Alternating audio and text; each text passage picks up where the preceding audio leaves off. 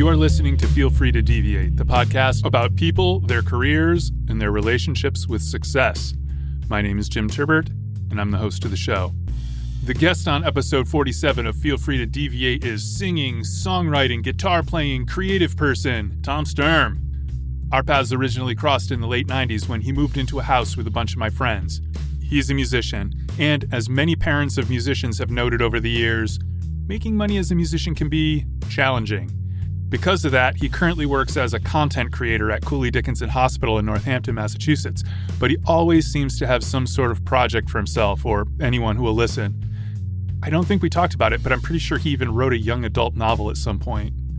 Anyway, he's been making stuff since he was a kid, and as far as I can tell, he doesn't plan to stop. And I'm not talking about being a hobbyist. Sometimes people are quick to call something you don't earn your living at a hobby. That's a pet peeve of mine. In this case, as in many others, it's not a dalliance. Tom is all in. The episode is a long one, so don't forget that you can pause and come back if you need to. It's worth sticking around until the end. So get a beverage or settle into whatever you're doing. This is my conversation with Tom Sturm. The way I usually start off is by asking people, how do they identify in the world? That's an interesting question. I don't really have opportunity to tell people that often, but I think primarily what I identify as is just sort of a creative person. So I try to make every aspect of my life sort of have some element of that, be it writing or recording music or doing any sort of audiovisual stuff for work, web management or video production sometimes. My day job is changing dramatically. I'm kind of in a sort of transitional period. A larger company sort of bought the company I work for. So now I'm kind of... Is that the Advocate still? No. I worked for the last 7 years for Cooley Dickinson Hospital, doing all the managing their website and doing just a whole bunch of stuff. But they've been gradually taken over by Mass General Brigham in Boston. Mass General Brigham is huge, has something like 80,000 employees and owns like a dozen hospitals and still theoretically a nonprofit, but, a huge, the largest employer in the Boston area or something. Yeah. But the weird thing is that like everyone there is all specialized and I've just been this utility player out here. So, there's not really a place for me there. So they asked me at one point, well, what do you like to do best? And I said, well, I guess I like to create content the best. That was one of the options they offered me. But then they were like, all right, well, that means you won't be doing any of this anymore. And you're going to and it still sort of remains to be seen what creating content is going to mean at the new job. But, we'll see. I mean, I do think they value me and understand that I've been at Cooley for a long time, and right. So we'll see. But then there's my creative life, where I just sort of in the cracks of time in between that and being a dad and upkeeping a house and et cetera, I get to keep working on my creative stuff, be that finishing another screenplay or another album or another whatever else I'm doing at the time. I've made a couple videos. I painted a whole room in my basement with the green screen paint and nice. Made a couple of videos and hopefully we'll make some more. That's a little labor intensive too, like editing video. But yes, one of my other alter egos is Snackbeard the Pirate, which is the album I put out a few years ago that's like kids pirate songs. Nice, good idea. Played many gigs dressed up as a pirate with a beard of snacks. And if you haven't checked it out, you can Google it. It's all over. I did a little. But it's great for kids that there's a sweet spot between like 6 and 10, I think, that where kids are not too afraid of pirates and not bored of them. So like it's right in there. I played a New Year's gig for Northampton's first night, which was that was the first Snackbeard gig I'd played in a while, but it was great. It was probably the best one ever. There was like packed with all kids of the right age and their groovy Northampton parents, and I got to. It must be super fun to do that. Oh, super fun! You throw out chocolate gold doubloons at the crowd, and it's begging for a bigger budget, Jim. It needs to be like a Broadway show or a off Broadway show, but it has a whole story. The whole record has like all this narration and stuff in between. I sort of wrote a whole vague little pirate trajectory of someone who joins a pirate crew and goes through all these things. So that's fun. So that was that was my last big whole record accomplishment. Probably that was probably like 4 years ago or so. When you go out and play this, is it like the same sort of? I know it's not. You don't always play with the same guys, but you know all the guys in the scene in Western Mass. So are you just playing with some of those guys, or are there new people involved, or is it? It's just me. When I play those gigs, it's just me. But it's a solo act. Yeah, I mean, there was definitely. I had a bunch of guest stars on the recording, which I'm very grateful for. Some of them are extremely talented, and I'm really glad that they came and played on the CD because right, it came out great. They're exactly what I needed, like people that knew how to do these things, like steel drums and violin and stuff that I can't play myself. But I've done other stuff too, and then I've been doing this like one-off like dance pop tunes that I, for whatever reason, just got into. Like being like, I could do this. Like, let me just see if I could produce some dance pop tunes. And I worked with a number of female vocalists that I just paid to learn the songs and sing them. Right. Most of them have come out pretty well for just this random relationship with someone I don't know that much, except for what the first person I did it with is a girl I toured with for like a year, who you might remember, Seti. I do. That was like right when I was living in Hadley. I had hooked up with her and basically toured with that band for the better part of a year at least. And she was the first one to do one of the dance pop songs with me. She's been living out in Wellfleet on the Cape with her family, and other than just playing in the local pub, doesn't really do much music anymore. So she was psyched when I called her up. She's like, all right, I'll come do it. I'll do that. That sounds awesome. Yeah, and I think her mom still lives out here in Longmeadow, so she does come out here on occasion. That's one of those songs. I remember I saw it on. Well, I can't remember if it's SoundCloud or Bandcamp or wherever you posted it, but I listened to one of them. But I remember one of them like when you were first writing it, and I think that you were probably writing it back in the Hadley days. Just for some context, long time ago in when I was a student. This is context for you. This is context for the audience. Right. Back in the old student days, my friends lived in a house in Hadley, Massachusetts, and we were all about 19, 20, 21 years old. And Tom moved in. Tom's a little bit older than us, and we just thought, Tom, this guy Tom, like he just got back from Los Angeles. Like he's really good musician. He plays guitar. He's seen it all. He's done it all. We're kind of in awe and very glad that you wanted to move into the house. I know. And then like soon after you learned that I actually wasn't straight from Los Angeles. I had actually been living on my friend Leslie's couch in Amherst for a couple months and driving for Domino's Pizza. So kind of not a very rock star ending to a rock star. Or is it though? But is it?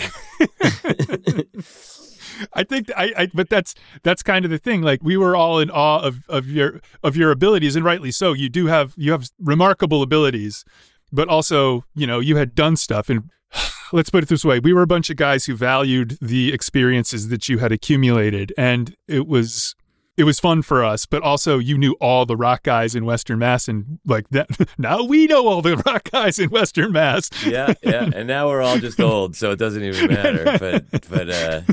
But I would say the ones of us that are still alive are still making music. So that's great. It makes me happy that I live here still, But that song in particular, the song that I'm thinking of is Electricity. That was old. I think I had like an old demo version of that I don't know if someone else sang. I don't think I had ever quite found someone to sing on it, though. She said he did not sing on that one, but there was another girl. I feel like I heard a recording of it, and I was like, dude, I know that song. There was a recording of it. It might have been me, like, singing falsetto for the part or something. Yeah, eventually there was a woman from upstate New York that I randomly just, like, posted something on Craigslist or something that said, looking for a female vocalist, but, you know, here's what I'm trying to do. Right. And she just came out. I paid her a couple $100, and she learned a couple songs. I think she did at least 2 or 3 songs, actually. And she did them pretty well. I think I'm going to try to remember her name. Kylie, I think her name was. I'm sure it's on the site. She did a few songs, and she did the Electricity song as well. Nice. Which is like rife with like outre sexual innuendos, but well, I remember you saying specifically, it's like, this is a dance pop song. I want to sell it to someone like Paula Abdul or something. Totally. Well, you know, I had met Paula Abdul when I was in LA. And I was like, if I could just get Paula Abdul could do this song, it'd be perfect for her. But I neglected to get her phone number when I met her out there. So that always be networking. Yes, I know. See, I should have, because the whole time, the time that I met her in the lobby of this law firm out there, and I was waiting to see somebody, and she was waiting to see somebody, and there was another guy there who was also like a songwriter who was just like instantly networked. You know, he was just walked over to her and was like, "Here's my card. Please, can my man? You know, she's like, you can call my manager if you got a song, whatever." And I was just like, "Hey, Paula Abdul." I was never good at the business part of music. No. I feel like most people probably aren't. No, some people are a lot better at that than they are at the music. So that explains the general mediocrity of a lot of American music. Boom. What matters to you, you know? No, for real. But yeah, as far as like, I've always known you've had different jobs as far as I've known you. You've worked at the Advocate, which is like the culture newspaper, which is it's a pretty cool job. For a job, that's a pretty cool one, right? It was a pretty cool one. It paid terribly. Yeah, I can imagine. But, you know, for someone who's like a single guy with housemates, it was fine. You know, I did have some form of bad health insurance, and it's better than no health insurance. And there were a lot of perks too. You know, you got a lot of free tickets to cool shows and stuff. So, you know, I saw a lot of, you know, I got a lot of pairs of $60 tickets for free, and I got to see a lot of great shows at the Calvin and the Iron Horse and the wherever else, Mountain Park. I saw the Flaming Lips there. That was awesome. Oh, cool. And a couple other shows that Willie Nelson. I got to be up on stage with Willie Nelson randomly, just like that's pretty awesome. Well, my friend John, who's in the Stone Coyotes, it was like we ran into him, and he's like, "Come on, well, let's go up backstage. We'll be Willie Nelson." So we got to go up, and we just stood on the back of the stage while he was playing. You know, the guy's like 80 years old, yeah. And the sad reality is he has this huge digital clock like facing up at him like a monitor that's like ticking down, telling him how many more minutes he has to play. Oh, that's kind of weird. Well, yeah, when you're 80 years old, it's like, all right, almost there. Just a couple more songs and I can get back to my trailer. Got to get the electrolytes. Hey, if I'm still doing that when I'm 80, I'll be very happy. Well, you probably will be. I mean, if I'm 80, if I make it to 80. You could actually just grow out your beard and put snacks in it. And you could be like real snack beard. Extra scary snack beard. Extra. like extra creepy the guy. Stuff that nightmares are made of. Yes. Yes. Something out of a Stephen King book. So, all right. So you've worked all these different types of jobs and embrace what they all have to offer. But as far as I know, you want to be a musician when you grow up, and you are a musician. I mean, it would be ridiculous to say that you aren't a musician. You are a musician. Oh, for my whole life, and well, not my whole life, but since I've been 12 or something, you know, my son is 12 now, and he's been a musician longer than me. Well, he will have been longer than me because he started taking lessons when he was like 9 or 10. So, from somebody other than you. Yeah, no, we hooked him up with a really cool music school that's right downtown in East Hampton here, and he learns a interesting variety of stuff that's clearly somewhat designed just to teach him how to play the instrument, and also just to sort of get his head all over the place. He works mostly on like jazz stuff, jazzy sort of bluesy stuff, and an occasional slightly classical type piece or something. But cool stuff. Did you take lessons? Because I remember back in the Hadley days, I don't know, after the bars closed or whatever, one night we were sitting, I don't know why, it was just the two of us at the Hadley house in the living room, and you were playing this stuff and explaining very intense music theory to me. I'm not helpless in music theory. I understand intuitively. I understand a good bit of what's going on in music theory. I'm just sort of illiterate, like my actual music reading skills are like at a third grade level. Like my son reads music far better than me at this point, because that's how we initially learned it, and okay. I took guitar lessons for a couple years, maybe, when I was his age, and I learned how to read like chord charts and stuff like that, and a little bit of reading actual staff music. But mostly, since then, I've just learned everything by ear, and my ear got really good, and the point where I can just sit down and listen to a song and probably figure out how to play it, like, just by listening to it once. You know all the songs, by the way. I mean, I know all I don't the even songs. know that you... I've got like, they used to call me the human jukebox. For real. Because I show up at a party and whip out any ridiculous song, one hit from the 80s that you always wished you could forget, but is still there in the zeitgeist. Right.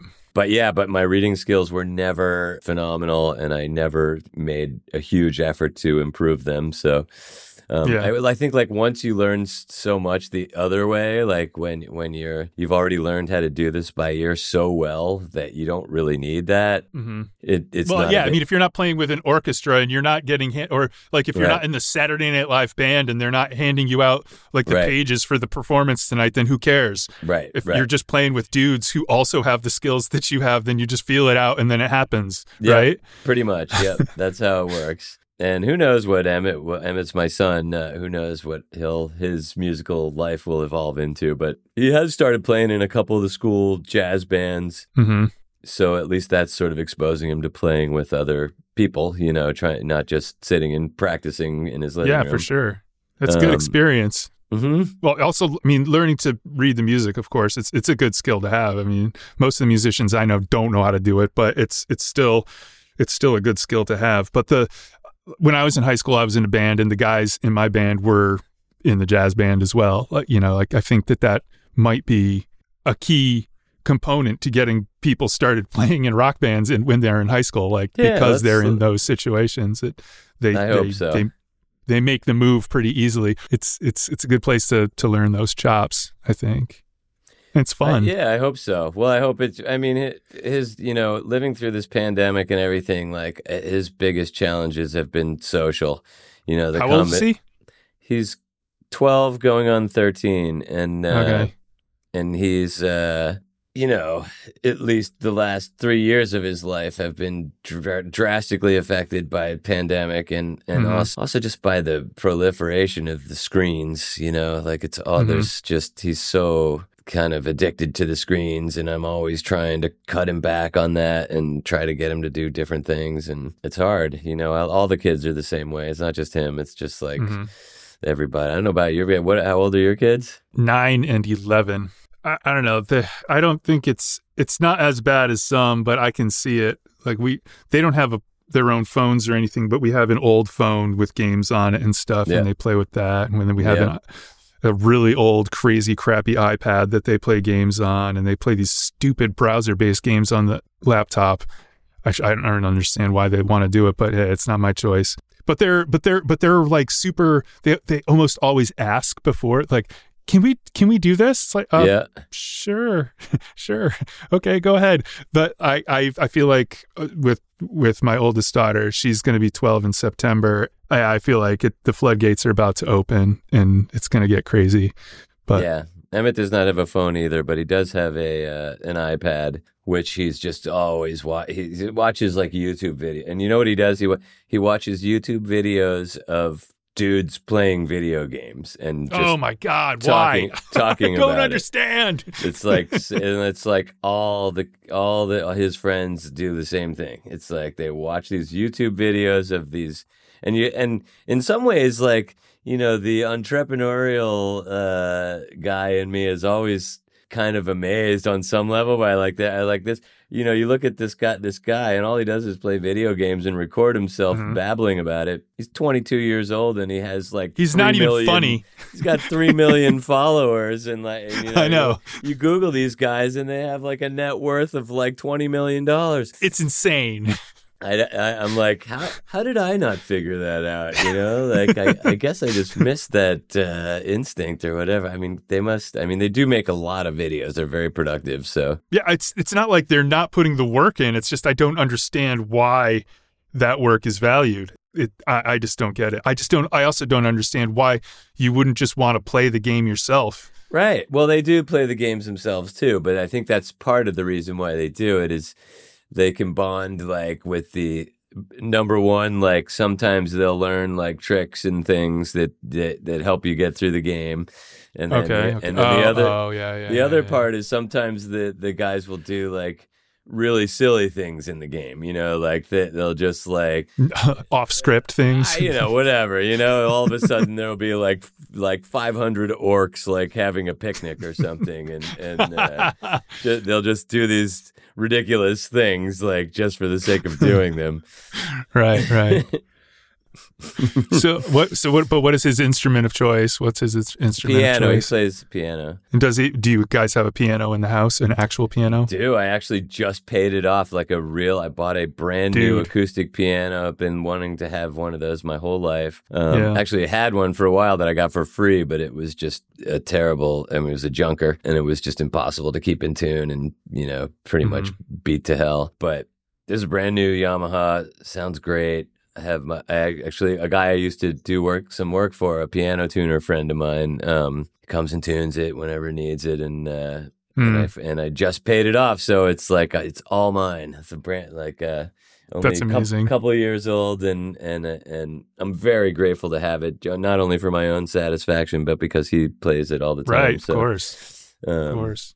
What does he also like? This show I asked you on, but I'm actually curious about what the kids are into as well. So, but considering that he's a young burgeoning musician and he and his specialization is keys, does he make beats and do MIDI stuff on the computer? Not yet. I could see him getting into that, so that may happen in the next few years. Yeah. We'll see.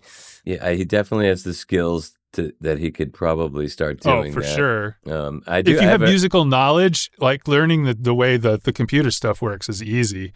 Yeah, and I have this what I'm recording on right now, which is let me see if I get it. It's Acid Pro Suite. It actually comes with a zillion different beats and samples, and like literally half of the dance pop stuff that I make, I build in loops.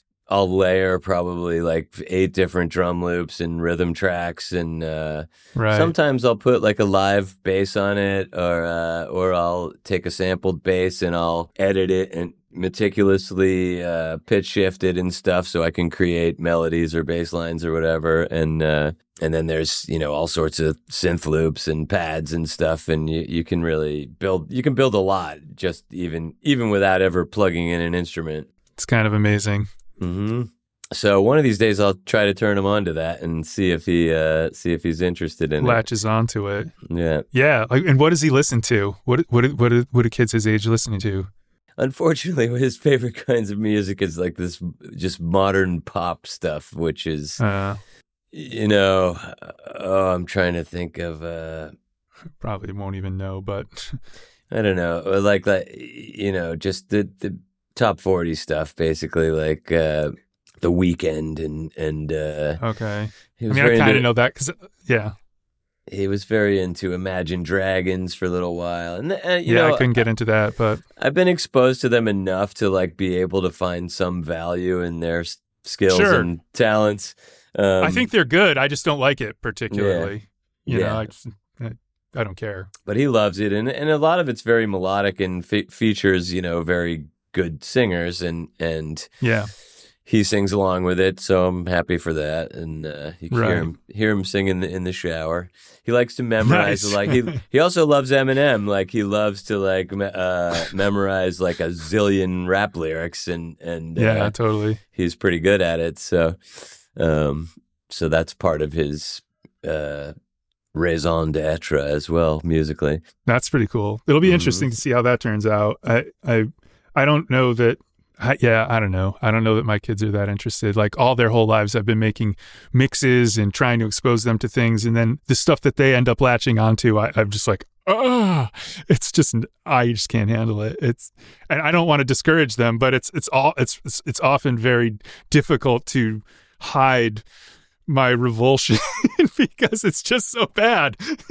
Well, there are a handful of like interesting innovators like that come out every year or two.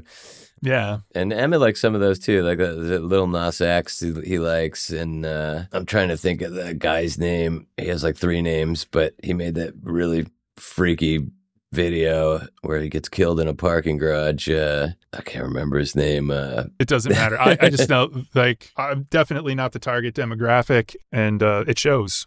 And it shows. But I have been trying to broaden my horizons. It's just one of the things I do. Yeah. And I want to know what the kids like, because I want to hear what they're interested in, Like, I try to figure out why. Like, sometimes I understand why, I just don't like it, and then sometimes I really don't get it at all. But it's also like, like there are guys out there like Kanye, and I straight up don't understand, but I also... I'm not even talking about like his anti-Semitism, and I all think that he's stuff. just crazy. He's just like but one of those people. Like, is he crazy or like is it just because he's crazy? Like, I really don't know. But like for a while, I was just like, I don't know what's going on here, but I feel like there's value. Kanye has made some great records back in the day, but now he's just, I feel like he's crazy by virtue of being famous for X number of years, just like being that's too removed from the rest what of happens. us. Yeah, it's what happened to Michael Jackson. Happened to right. so many people, and yet they just start living in this bubble reality, and like only certain pieces of information pierce their bubble, and that begins to shape them into these bizarre people that really have no idea like what's going on in the world, like for most people. So that's what I think happened to him. I am unaware of Kanye's origins, so I don't know where he comes from, but I do feel like he used to not be so crazy. Yeah, well, yeah. It's kind of like, sometimes you go to you see art and you're just like, I'm pretty sure this is legit, but I don't know why. Right. Well, I mean, that's what art is supposed to do to you, right? Like, right, exactly. Like, there's something there, but you can't really explain it, and you're don't ask me to tell you. Yeah. Which, contraindicated by the many art history classes I took in college. But that's their job. Their job is to ensure that they and their people have a job. Right. Exactly. In perpetuity. Yes. If we can't explain it to you, then you'll never understand. Yeah, it's just not true. But it's still, I love art history classes. I used to sit through them all the time when I worked at Wellesley. I used to be like AV guy, so I would support all the lectures and all the visiting artists and all the visiting lecturers, and so I sat through hundreds of lectures while I was there, and it's very enriching. I'm sure you absorbed quite a bit of knowledge. Yeah, I did. I've also forgotten a lot of it, but still, it was good exposure. But whatever. It's good to expose yourself to things even if you don't like them, I suppose. Yeah, probably. So when did you get your first real 6-string, and was it at the Five and Dime? Was not at the Five and Dime. It was at Swarthmore Music, where I grew up in Swarthmore, Pennsylvania. Okay. It was a Hagstrom hollow body. It was pretty nice, dude. Jamming guitar. Like, it's actually like probably considered vintage now, but at the time it was like a $60 guitar that my parents bought for me. So it was like a hollow body, huge guitar that you could play acoustic or electric because it plugged in. It was probably too big for my 12-year-old body. There's a picture of me somewhere having that guitar. But yeah, that was my first real 6-string, and that went along with a year or two of lessons upstairs, like via the music store. I think they had their. That makes sense. My first guitar teacher's name was Chip, and he was, I'm gonna guess he was probably around like 26 or 27. But he looked older because he had like a big mustache and like crazy sideburns. And, you know, after the requisite like Iron Man or Smoke on the Water, like the first songs I learned on the guitar, he taught me some other things that were a little more interesting. I mean, he was a big Jackson Browne fan. He taught me how to play Don't Fear the Reaper by Blue Oyster Cult. And, nice. Classic. And then for whatever reason, I don't know if he left or something. I only took lessons with him for maybe 8 or 9 months, and then he left. I'm sure he had a band or something too and went off and was doing stuff. Then I got this other guy who was sort of like an older, I don't know if I'm going to say he was like a vaguely Italian guy who was very into like this classical sort of flamenco guitar stuff and could just rip it like nobody's business. But he was a terrible teacher. He would I would go to him and like literally I would sit there and watch him play like Eddie Van Halen, like classical guitar riffs or something. And I'd be like, wow, you're really great. And he's like, all right, see you next time. That'll be another $25 or whatever, you know. Like, that is a terrible teacher. I did not really learn anything from that. So I didn't last all that long with that guy. And then I pretty much, after that, I just was self-taught after that, you know. I just would literally, I was like the kid who would sit, I had like a turntable and I would sit there and move the needle back like 100 times to figure out like a Jimmy Page guitar solo. And I did that on many a record. So that was the beginnings of my guitar existence. What made you want to start playing guitar? I will tell you, Jim. Thanks. This is probably not uncommon either. But I mean, everyone thought guitar was cool at the time anyway. Yes, indeed. But at the same time, like it was literally like Eddie Van Halen was like my hero. By sheer coincidence, Valerie Bertinelli on One Day at a Time was like the biggest TV crush for me. And totally. When I saw that Eddie Van Halen was marrying Valerie Bertinelli, I was like, that's what you got to do. Play guitar, man. I got to if I could learn how to play guitar, then I could be Eddie Van Halen and I could get a girl like Valerie Bertinelli. Yeah, so that is the inglorious inspiration of why I started playing guitar. Yeah, Valerie Bertinelli is the face that launched 1,000 ships. Yeah, so maybe launched 1,000 guitar players too. I don't know. Yes, and of course we're going to talk about the new record. I emailed you before I got the publicity spam, but I was reminded to follow up because of the publicity spam for the new record, which I have listened to a few times. Oh, I'm glad that you've listened to it. Not that anyone actually owns a CD player anymore, but but I did just get CD. I ordered like 100 CDs. It was like, I think it was like $150 or something. And oh, really? $150? Yeah, just to send out for promos and like. Smells freshly printed. I don't know. There's something about it that I like just because it's physical. Of course. So I listened to it both on the website. I think there's a link in the email you sent out, and I will include that in the show notes. And I listened to it on Tidal as well. So I don't know if you can see the stats, but if you see the Netherlands, that's me. Okay. I can see. Well, I can see when my like royalty statements come through. They'll be like, oh yeah, 2 cents from the Netherlands. And not even. It's like 0 cents. It's like a half of them are like literally 0 cents for like even for like multiple streams. But I think actually the European ones actually pay you a little bit more for some reason. Okay. And maybe they just have some law that's a little slightly more respectful of artists or something. But like this much more. Yeah.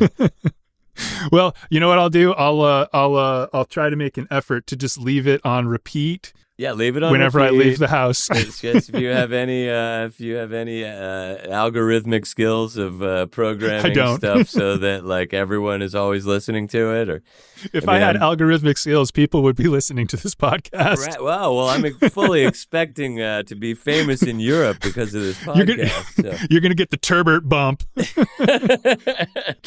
Yeah. Don't hold your breath.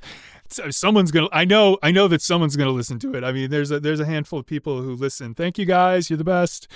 What else do I got here for you? I got you've been you started playing guitar. How long have you actually been writing songs?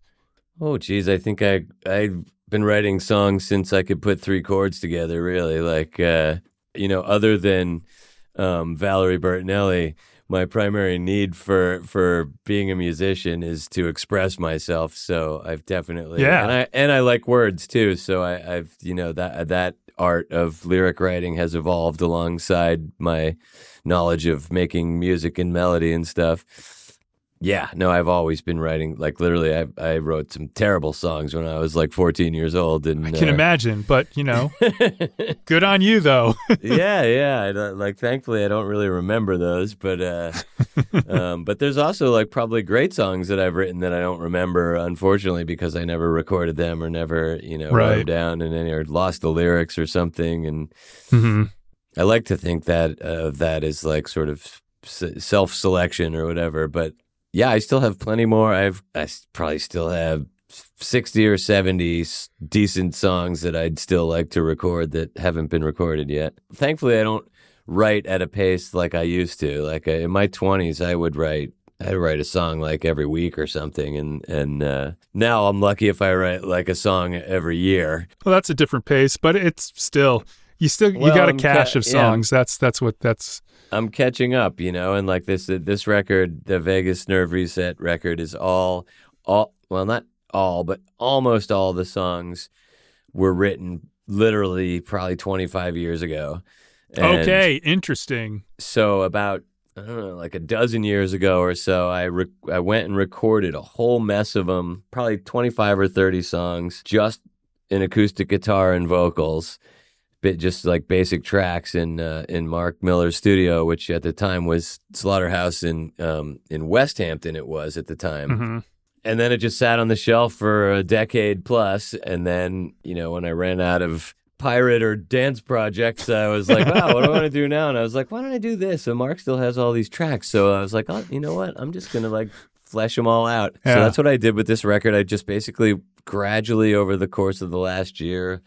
Put bass on them, put more guitars on them, played drums on them, played keyboards and whatever else, did extra vocals and backing vocals, and kind of really fleshed them out from just these raw vocal and acoustic basics. And I have a whole other album's worth that I'll probably do in the next year. That'll be the rest of this project. There's still a deep well of stuff I can draw from. I'm not alarmed that I'm not writing songs at the pace that I used to.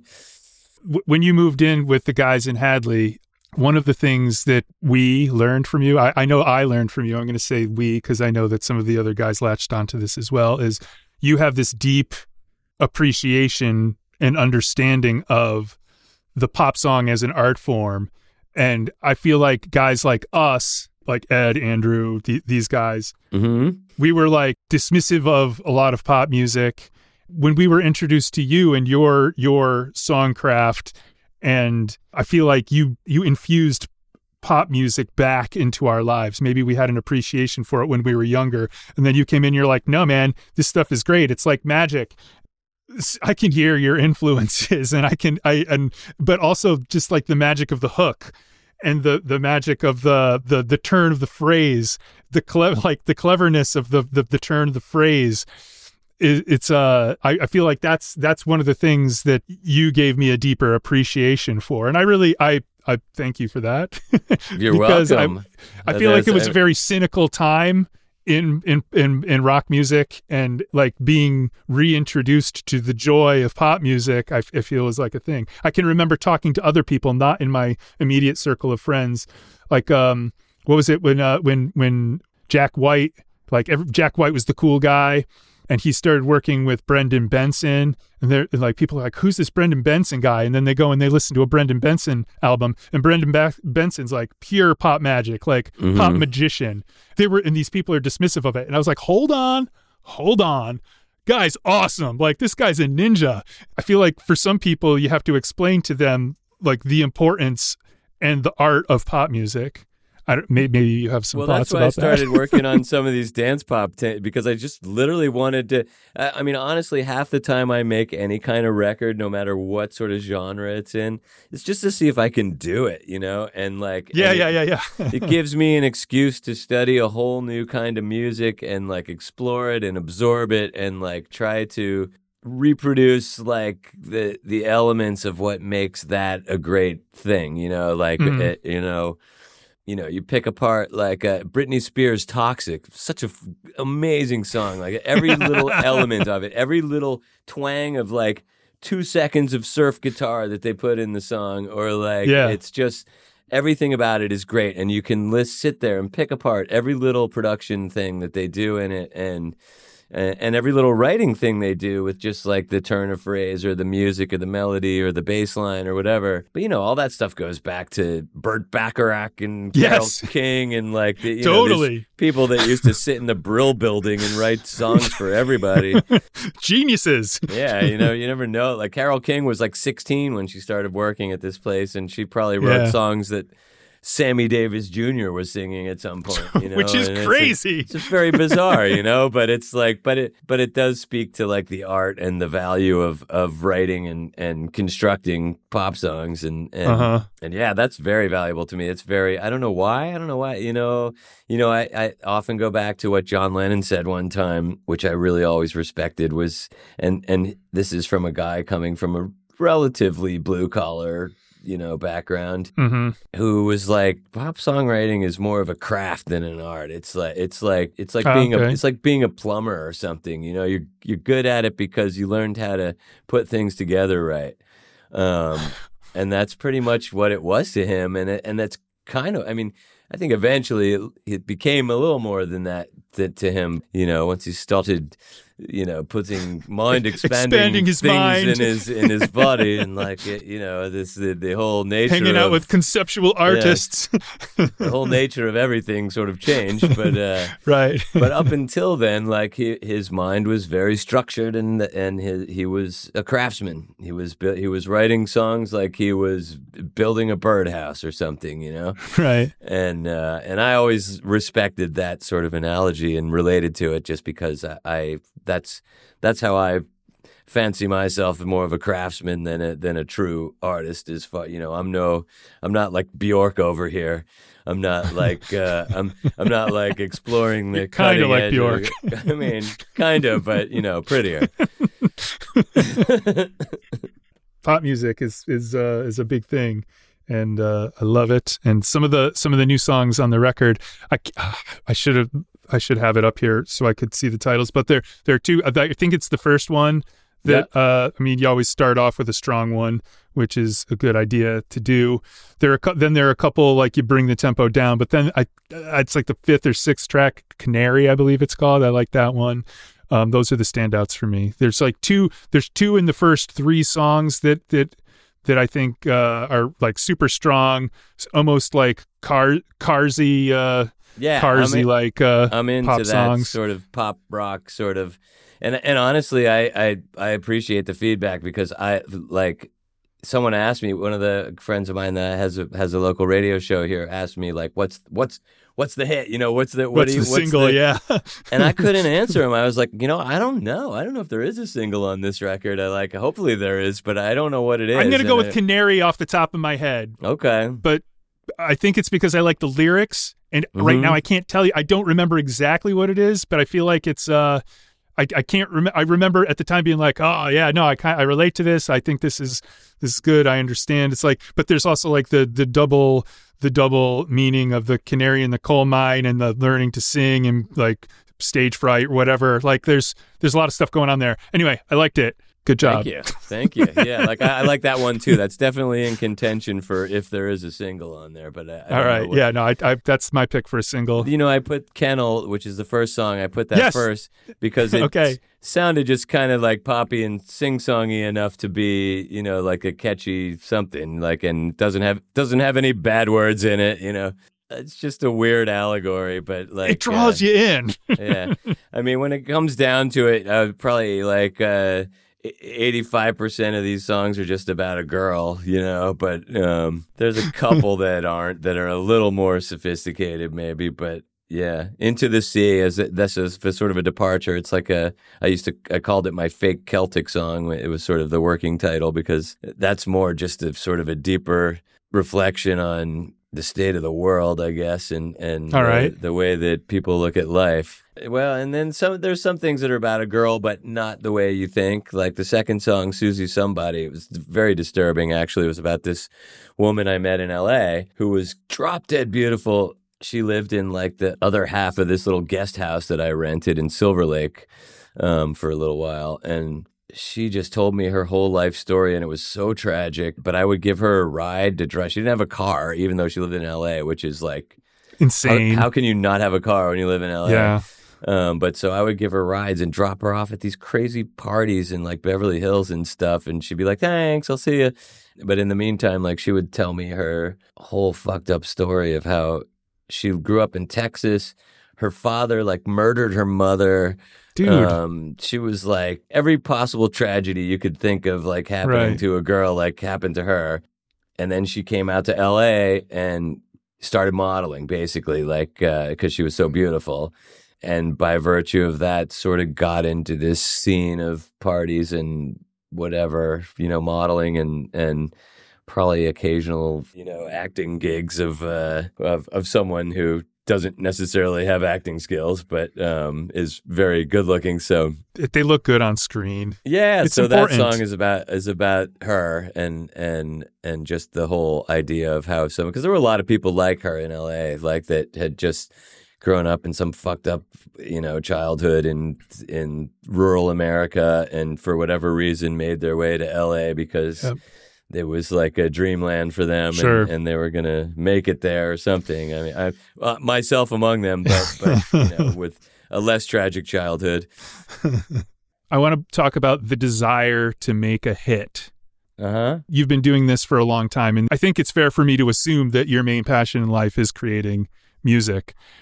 That's definitely in the top 2 or 3. Yeah. And I know that earlier in your career, you went through phases of having a band or like really kind of going for it and like doing the publicity thing and, making a go of the thing. But eventually you have to come to the conclusion that maybe that's not going to work out some point, for better or for worse. Yet you keep doing it.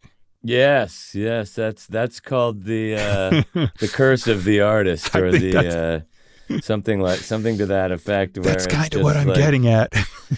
It's kind of like you kind of can't stop doing this. It's not like something that you want to do. It's something that you need to do. Mm-hmm. And whether you ever make a penny at it in life or not, you still need to do it because that is the way that you've found to maintain your own sanity and to express your, anything that you're trying to express that maybe you don't express very well in other ways. So, yeah. So you need to do this. It's like therapy for you. And I guess, really that more applies to just the making of the music and stuff and not so much the marketing, which I still do that stuff too, just to see if anything will happen. You never know. I spend hours like building lists of up-to-date like music journalists and radio stations and blah, blah, blah. And I solicit all of them with, meager success usually. But, I try all sorts of things. And I have a little more money than I used to because I do have a full-time job as well. And so sometimes I pay for little bits of promo service or whatever and see what that does. And, it's all just sort of an experiment. And the whole game, the whole music business in general is just a crazy crapshoot, like for anybody, Obviously you have a leg up if you have $5 million in the bank and your name is Miley Cyrus. That does help. It's still, even with $5 million and being Miley Cyrus, you could still like completely be burning your money and not get a hit at all. It's a whacked business because it's completely dependent on public opinion and it's still, even as much as people have drilled down everything into these digital numbers and it's still just hard to predict what connects with people, because Tell me about it. It's a whole generational thing. It's a whole experiential thing. There's no guarantee that anything you do, even if you've constructed a pop song according to every parameter that your AI public connector thing has told you need to include references to this, and the other thing and make it sound like this. And this was the biggest song that just happened a month ago and make it sound like that. And yeah. Even if you do all that, you're just not guaranteed to connect with people. Connecting with people is a rare and beautiful thing still, even in the ugly music business. And it's still kind of a rare and genuine thing when someone really breaks through. And even if it's just someone wacky and it usually is someone wacky, right? It can, sometimes, I wouldn't say usually, but often enough. Who the guy that comes to mind is that guy Psy, who's the Korean guy who did Gangnam Style. Oh God, yeah, the guy's insane, wacky right? ass video, Totally. like they made up a silly dance to go along with it, but what I was thinking though was more like, so maybe you're not selling 1 million records, but you go out and you play gigs, and there's always there's often like one dude at the show who really is just like super into it, like whether you know that guy or not. There usually is, yeah. He's all up in it, and you're just like, dude, which is an awesome. interesting phenomenon, yeah. And sometimes you like wonder how that happened. And yeah, is this guy crazy, or are we connecting? Right. Probably both, but that's all part of it too, because the value of connection is that you have written and produced something that when someone listens to it, they're like, wow, that's exactly how I feel. Yeah. And when you do that for an entire generation at one time, then you're like Kurt Cobain or whatever, or you're, or even if it's just for a minute, you're Psy with Gangnam Style. Yeah. And I read this great interview with him, who, because he's clearly never been able to replicate that moment again himself. Even, he's never had a hit that came anywhere close to being that big. Sure, not even in Korea. He was already kind of a personality in Korea, but like when that happened, he was just like worldwide famous. Yeah, and I think he never like billions of hits on YouTube and stuff. Like billions. Never attained anything close to that again in several songs that he's produced and put out since then.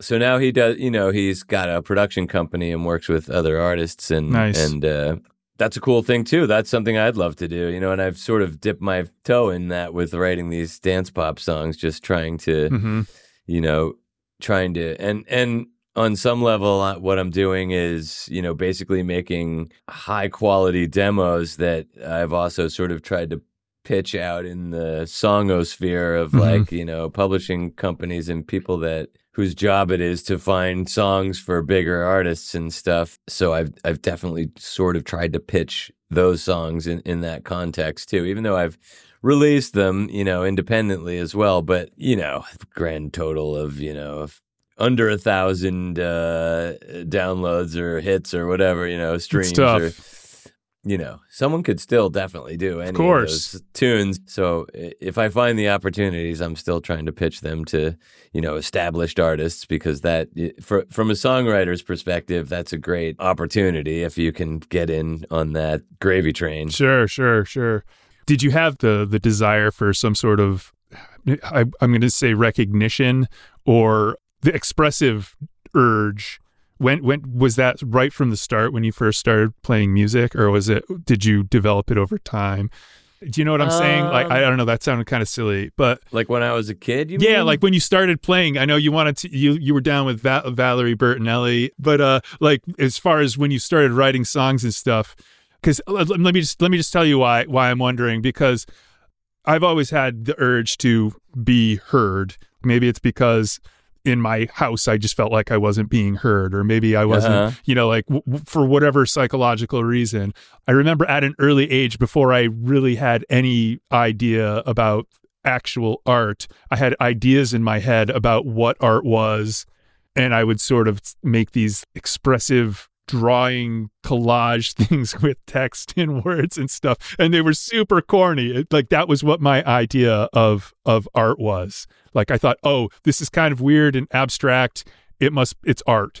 And I remember doing that when I was like, I don't know, 11 or 12 years old. And I feel like that is I don't think everybody does that. And I don't think that everybody writes songs. Didn't. No, but it's like a drive to express something, which can manifest in songwriting, it can manifest in painting, it can manifest in photography, it can manifest in whatever, carpentry even. I definitely. So I was like a visual artist before I was a musician. I was drawing since I was a very young child. Okay. I don't know how much expression I was putting into it because I was more interested in the techniques and I was a big fan of comic books and comic book art, and I used to try to draw everything that I saw in the comic books, and I had my favorite comic book artists, and mostly they were very realistically, my favorite comic book artists were the ones, and my favorite, once I got to college and stuff and studied like Renaissance art and every other kind of art under the sun, my favorite kinds of art were still realistic, like they were, how well can someone illustrate accurately like what they actually see in front of them? And I was never much of an abstract person. I mean, later in life I came to appreciate things like that, but via like Picasso and people who you can actually just see how their process from going from someone who knows how to perfectly illustrate a human body to reducing it to 4 lines, Yeah, sure. You can see that process in Picasso, and it evolved over his life, and that's interesting to me. But what I always like to note is that, before he reduced the human body to 4 lines, he could perfectly render one in an extremely realistic fashion. So you can't just start with 4 lines. I mean, not to say that you can't, but I have much more respect for the fact that he chose to reduce Sure. the motion or the body to that after having extensively studied how to realistically render it. Mm-hmm. So that was my first love. I sat around drawing comic book arts and stuff, and I don't know how much I was expressing at that point. I think I was just learning techniques. But it seems like it carries over into your thing. Like before, you mentioned that the mechanics and the structure of creating a pop song, it's like nuts and bolts, and it's like building more of a craft, a foundation. Yeah, more of a craft is what you said. Yep. I think, if anything, I probably find more art. I mean, there's definitely art in constructing a pop song. Like knowing how melodies fit over chord progressions and rhythms. Mm-hmm. There's definitely art there, just as much as there is science. And same with, I think it's even more obvious in writing, like just the way that you string words together, be it in a novel or a song or a poem or whatever. There are definitely, I think there's even more room for art there because, in music theory, there's probably only X number of combinations of notes and chords and everything and rhythms, whereas in the English language, there's at least 300,000 words or something. I don't know. That's more than there are options for constructing melody over chords and beats. So I think, if you ignore the theory and just make sounds, then it's infinite, right? That's true. And there's also Eastern sort of modes of music that have many more semitones than ours. Sure. I mean, you can do the same thing with language, though. You could be E.E. Cummings and never capitalize anything or use any punctuation, and whether you're talking about literature or music or painting, I appreciate different artists for different reasons. Like I can appreciate the guy that's just 100% raw power and just blasts out, his damaged psyche. And then I can also appreciate the guy who woodshedded for 25 years and is a master of the craft. Like, it's like, and also with songwriting, it's like sometimes it's just like beautiful poetry, and sometimes it's just like words cut down to the most simple meaning that could possibly come from the word. Yeah, and Gangnam Style. Like Gangnam Style. That's the. If you know anything about what Gangnam Style is, where he comes from, the Gangnam is like this. It's like the posh, like rich people area of Seoul, Korea. It means a lot more than you think. Like it's not just a catchy thing to say. It's like there's a whole philosophy and or social statement behind Gangnam Style. You know, it's right like on that we don't understand as like Americans. I definitely don't understand it, but oddly addictive. But yeah, I'm right there with you as far as like having a great appreciation for both things, the refined and the raw. Yeah. I think the best things are probably combinations of the two. Sure. I think I might agree with you. It's hard to say the best things for me, but yes, I agree. Much of the time, it's both. Yeah. Yeah, well, some people would say you can ruin yourself too. That's for sure. I've taken a lot of art history classes too, and I go back to the story of Henri Rousseau, who never had art schooling and developed his own incredible style, and to the point where, like, when he finally applied to art school, he had already had these contemporary painters and stuff who looked at his stuff and they were like, blown away. Don't go to art school, dude. Like, you're just gonna, like, you've made something incredibly cool all on your own here, and don't ruin it with art school. I mean, the same thing has happened. You know, I used to play in a band called Tag Sale. I don't know if you ever saw us play, but I certainly did. Yes. So most of the Tag Sale, or at least half of the Tag Sale songs, were written by this guy Bob Jensen, who didn't know shit about music theory. Like he wrote every song because he knew some bar chords on the guitar. Right. And he put them together however the fuck he felt like it. As a consequence, he wrote songs that no one else would have. I could never have written those. Like, I would be like, that doesn't make any musical sense. But that's cool. You can't do that. But he would just put them together however he felt like it. Yeah. Well, that's a good lesson. Really cool. That was the reason I stayed in that band for a couple years or whatever, was because like he would just write these songs that I was like, wow, that's cool. Like, I could not have written that song. Okay, so the big question for the podcast that I ask everybody is, do you feel successful? Which is a very broad and vague question. Answer it however you like. We can whittle down the answer after the fact. I mean, I absolutely feel successful as far as just in growing myself and developing my craft, and having spent many, many years sharing this beautiful thing called music with many people, both people who listen to it and people who have played with me, people who I've played with their bands, and I would not have asked for another life. It's definitely there's been plenty of drama and hard times. You know, it's not easy being a musician for a lot of your life. No, it really isn't. Definitely doesn't go with things like financial security or relationship security. But man, a lot of good times and a lot of just living life, not just spectating. Yeah. So I'm very grateful for all that, and I think I would consider all of that personal success in the sense of, growth and understanding of yourself and what you're trying to do here on planet Earth. Sure would be nice to have a little like financial success. Sure. Other than the 0.02 cents that Spotify pays me every time someone listens to a song. But what like if that were to come to pass, like what does that even look like? Like indie rock star, or do you want to be like Mick Jagger? Or do you I don't want to. I'm like too old for that. Well, I guess Mick Jagger's way older than you, 80 or something. Yeah, but he was famous when he was 20. He was. So. He's been like, he doesn't even know what it's like to not be famous. I mean, it could take many forms. You know, I've had visions of Snackbeard becoming a minor children's music star. For real, that seems like it could. It's a viable option, right? I have a whole other concept, Jim, which whenever I find the time to make it, I have a series of like parody songs that I've written. They're completely tasteless. Excellent. And people love that.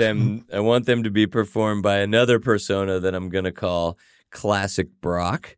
And And as far as financial success goes, I'm not aspiring to like jet planes and 5 houses on tropical islands. I don't need to be That's like a bit Roger excessive. Waters rich. I'd be happy to be able to pay off my house, and send my kid to college. Yeah.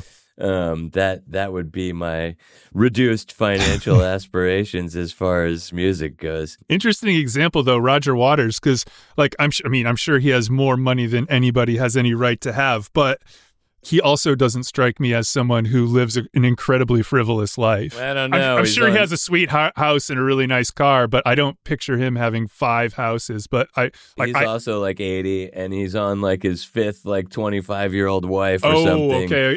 I guess I just don't know enough about Roger Waters. As deep of a guy as he clearly is, like he definitely enjoys the shallow fruits of rock stardom. Right on. But yes, he definitely has 5 houses and 5 wives and etc. 5 wives. Awesome. But I don't need that. I don't need that level of I probably wouldn't even survive that level of wealth.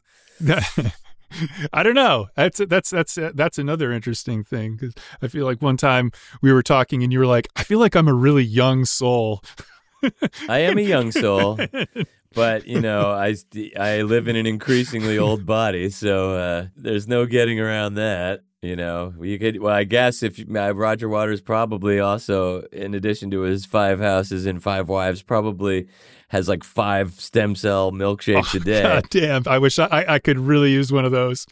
maybe he only looks like 50 or something, even though he's probably more like 80. He's always been in pretty good shape. He's always looked pretty fit. Yeah, there are those fruits of being wealthy, of access to those age-defying things where you go in and have your telomeres lengthened or something. Vampiric blood transfusion. Exactly, totally. To be rich. Mm-hmm. I'm sure those things are available. All right. Well, I guess that pretty much covers the main topics for the show. Emmett is your kid's name. Correct. Does he like your music? I've been very careful not to like push it on him, and I've been careful not to push him into doing music. That I always wanted him to do stuff, and he definitely has musical skill that one would like to think came from me on some level. But I've never been pushy about it. That's why I like that he takes lessons with somebody else. Sure. And I've never been that pushy about my music, but I have played it for him on occasion, and I'll catch him singing it every now and then because he has a brain like mine that will remember catchy melodies. They are catchy. And songs. I actually remember a time you were playing a gig in Cambridge, and you stumbled your lyrics, and because I heard the song so many times, I cued you in onto what the missed lyric was. Oh my you, God! You probably don't remember that, but I need that. They're very catchy, is what I'm saying. Is what I'm saying. Good. I'm glad. I mean, so in that sense, I am successful. Yes. You've accomplished the goal of the pop art, the songwriter, the pop songwriter. Yes, to get something stuck in your head and to make you remember something. Do you ever jam with him? Emmett? Yeah, I have on occasion. Yeah, my favorite jams with him. I have an electric piano downstairs in our whole jam space, and I like to play drums, and he can play piano, and that's my favorite jams with him. I have tried playing guitar while he plays piano as well, and it's a little harder, but we've had some good jams on occasion. Nice. Not frequently, but hopefully. It must be very rewarding. It seems like it would be very rewarding to have It's definitely fun to connect that way. Yeah, totally. But yeah, I wouldn't say it's that frequent, but hopefully it will increase in frequency if he gets more into music as the years go by. On a related yet frivolous note, who was the best guy you ever opened up for? Best artist, best act. I really don't know. I mean, that goes everywhere from. I opened up for John Doe once in L.A. Oh, at the that's Alligator fun. Lounge. Who I know a little bit of like X and old stuff like that, but I'm not a super fan. But And I certainly wasn't when I got the gig opening up for him. You're just like, awesome, cool. Someone got me the gig, and me and my brother sat backstage and drank his beer and ate his food, and then played my little pop songs in front of his like deep, like native LA dude set. I don't think he liked us, but well, I don't know. I can't say who was my favorite. Probably more just local bands like Playtopia or something. Yeah, those guys were great. They had some great moments. I saw them open for. They opened for Pavement. That's the one. Times. Yeah, I saw them. I mean, I saw them in the Valley a lot, but then I saw them in Boston opening up for Pavement, which I thought was crazy. I was like, I mean, I don't really know these guys, but I kind of know these guys. They sounded great. They had like a great presence and songs, and we definitely latched onto them a little bit because of the record was great too. Yeah, it really was. So that was fun. I mean, things like that are what I really get into. Is like usually the experience for opening up for a bigger, more famous artist, it can be awkward and you know, you will kind of wind up not liking them as a result of it because they're like, no, you can't sound check. No, you can't use our equipment. No, everything has to be left the way it is for us, and you just get up there and sound like shit before us. I mean, I sort of understand. I mean, not the you get up there and sound like shit bit, but I mean, I sort of understand because they're like on the road going from here to there to there to there, and they just don't want to deal with all the external stuff from every local band in America. But I get it. But you know, have a heart, man. Some are nicer than others. Right. Let's put it that way. Some are more understanding than others. I bet. I mean, it all depends on the day you have too, I guess. But I think for all of us, Jim, the key is to remember that. And I learned this from working at a hospital. Like I watched a great video produced by the Cleveland Clinic that we had to watch at orientation when I just started working at the hospital, and it was such a great video. It just like panned around the hospital, and it was just various people. And then suddenly like a subtitle would pop up under a woman that said, going in for her 40th chemotherapy treatment or something. Boom. And it would cut, pan over to a guy sitting there who's like a kid, and it would say like, father in heart surgery right now or something, and you just don't know. Any person you meet could be going through some really hard stuff at any given time. And I think that as humans, we are obligated to realize that as we go through life and every day realize that. Right on. I was going to ask you if you had any parting wisdom, but you beat me to the punch. That's my parting wisdom. Yeah, thanks to the Cleveland Clinic. I'm going to look that one up on YouTube.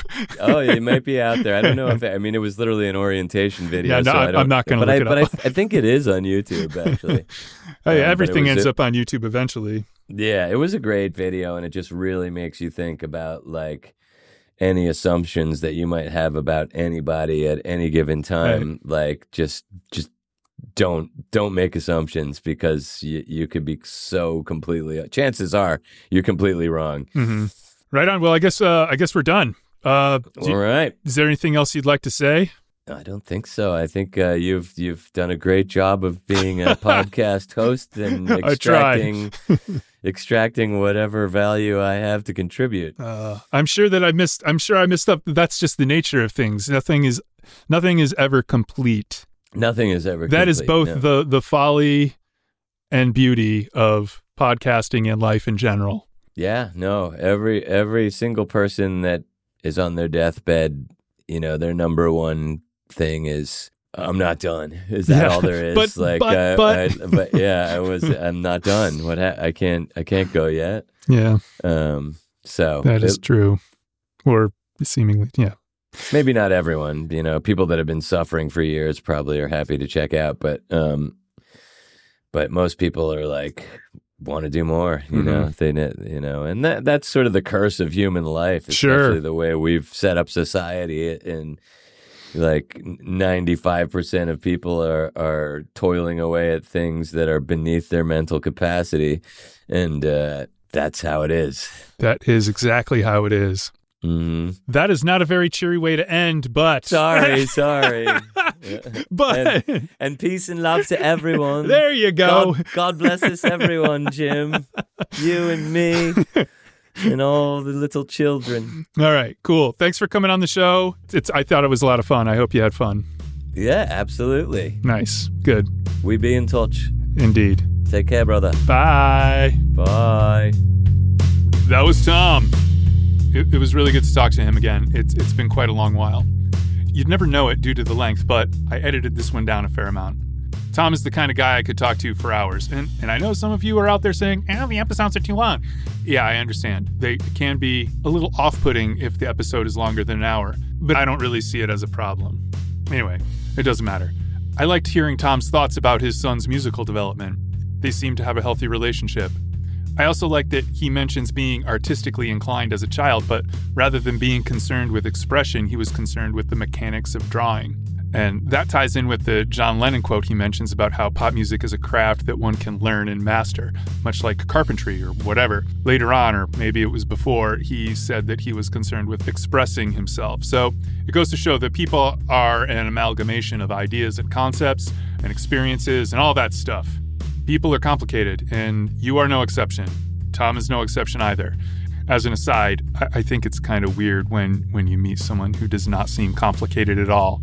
It happens sometimes, and it makes me feel like I'm being effed with. You know, it makes me suspicious.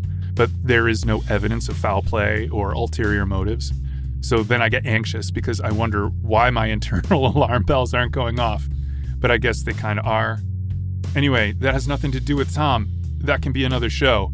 I also want to say that his response to the success question was a great one. All that about being content with his growth and his personal understanding makes me smile. Not that I can relate to it, but I envy and appreciate the optimism of his youthful soul. Of course, financial success would be nice, but ultimately, he seems to be doing pretty well. I realize we didn't talk about this much, but his jobby job sounds cool. He gets to make things for an institution whose main purpose is helping people maintain their health. And he has the time and means to make his own work and parent his kid. That's more or less the goal of a lot of artists I talk to or who I'm acquainted with. Also, he just paid for a piano, which is sort of like buying a car, so it's not a minor feat. I share your opinion that you are successful, Tom, and I hope that one of your projects will result in a later than expected career windfall. Listener, check the show notes for a ton of links. Tom gave me a few, and I tried to find as many as I could. You can search for Vagus Nerve Reset in your music streaming app. It's probably there.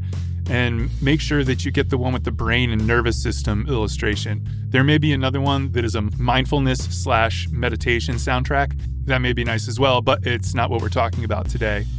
I know it's on Spotify and Tidal. I did not check Apple, but it's probably there as well. In the list, I got a Big Ugly Wrench video. I got a Bandcamp link. Snack Beard is on YouTube. I found at least one song, Jolly Roger.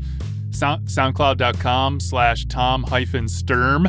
You can find lots of his different projects there, including Sass and some older stuff. Anyway, go there. There are going to be hard links in the description of this episode.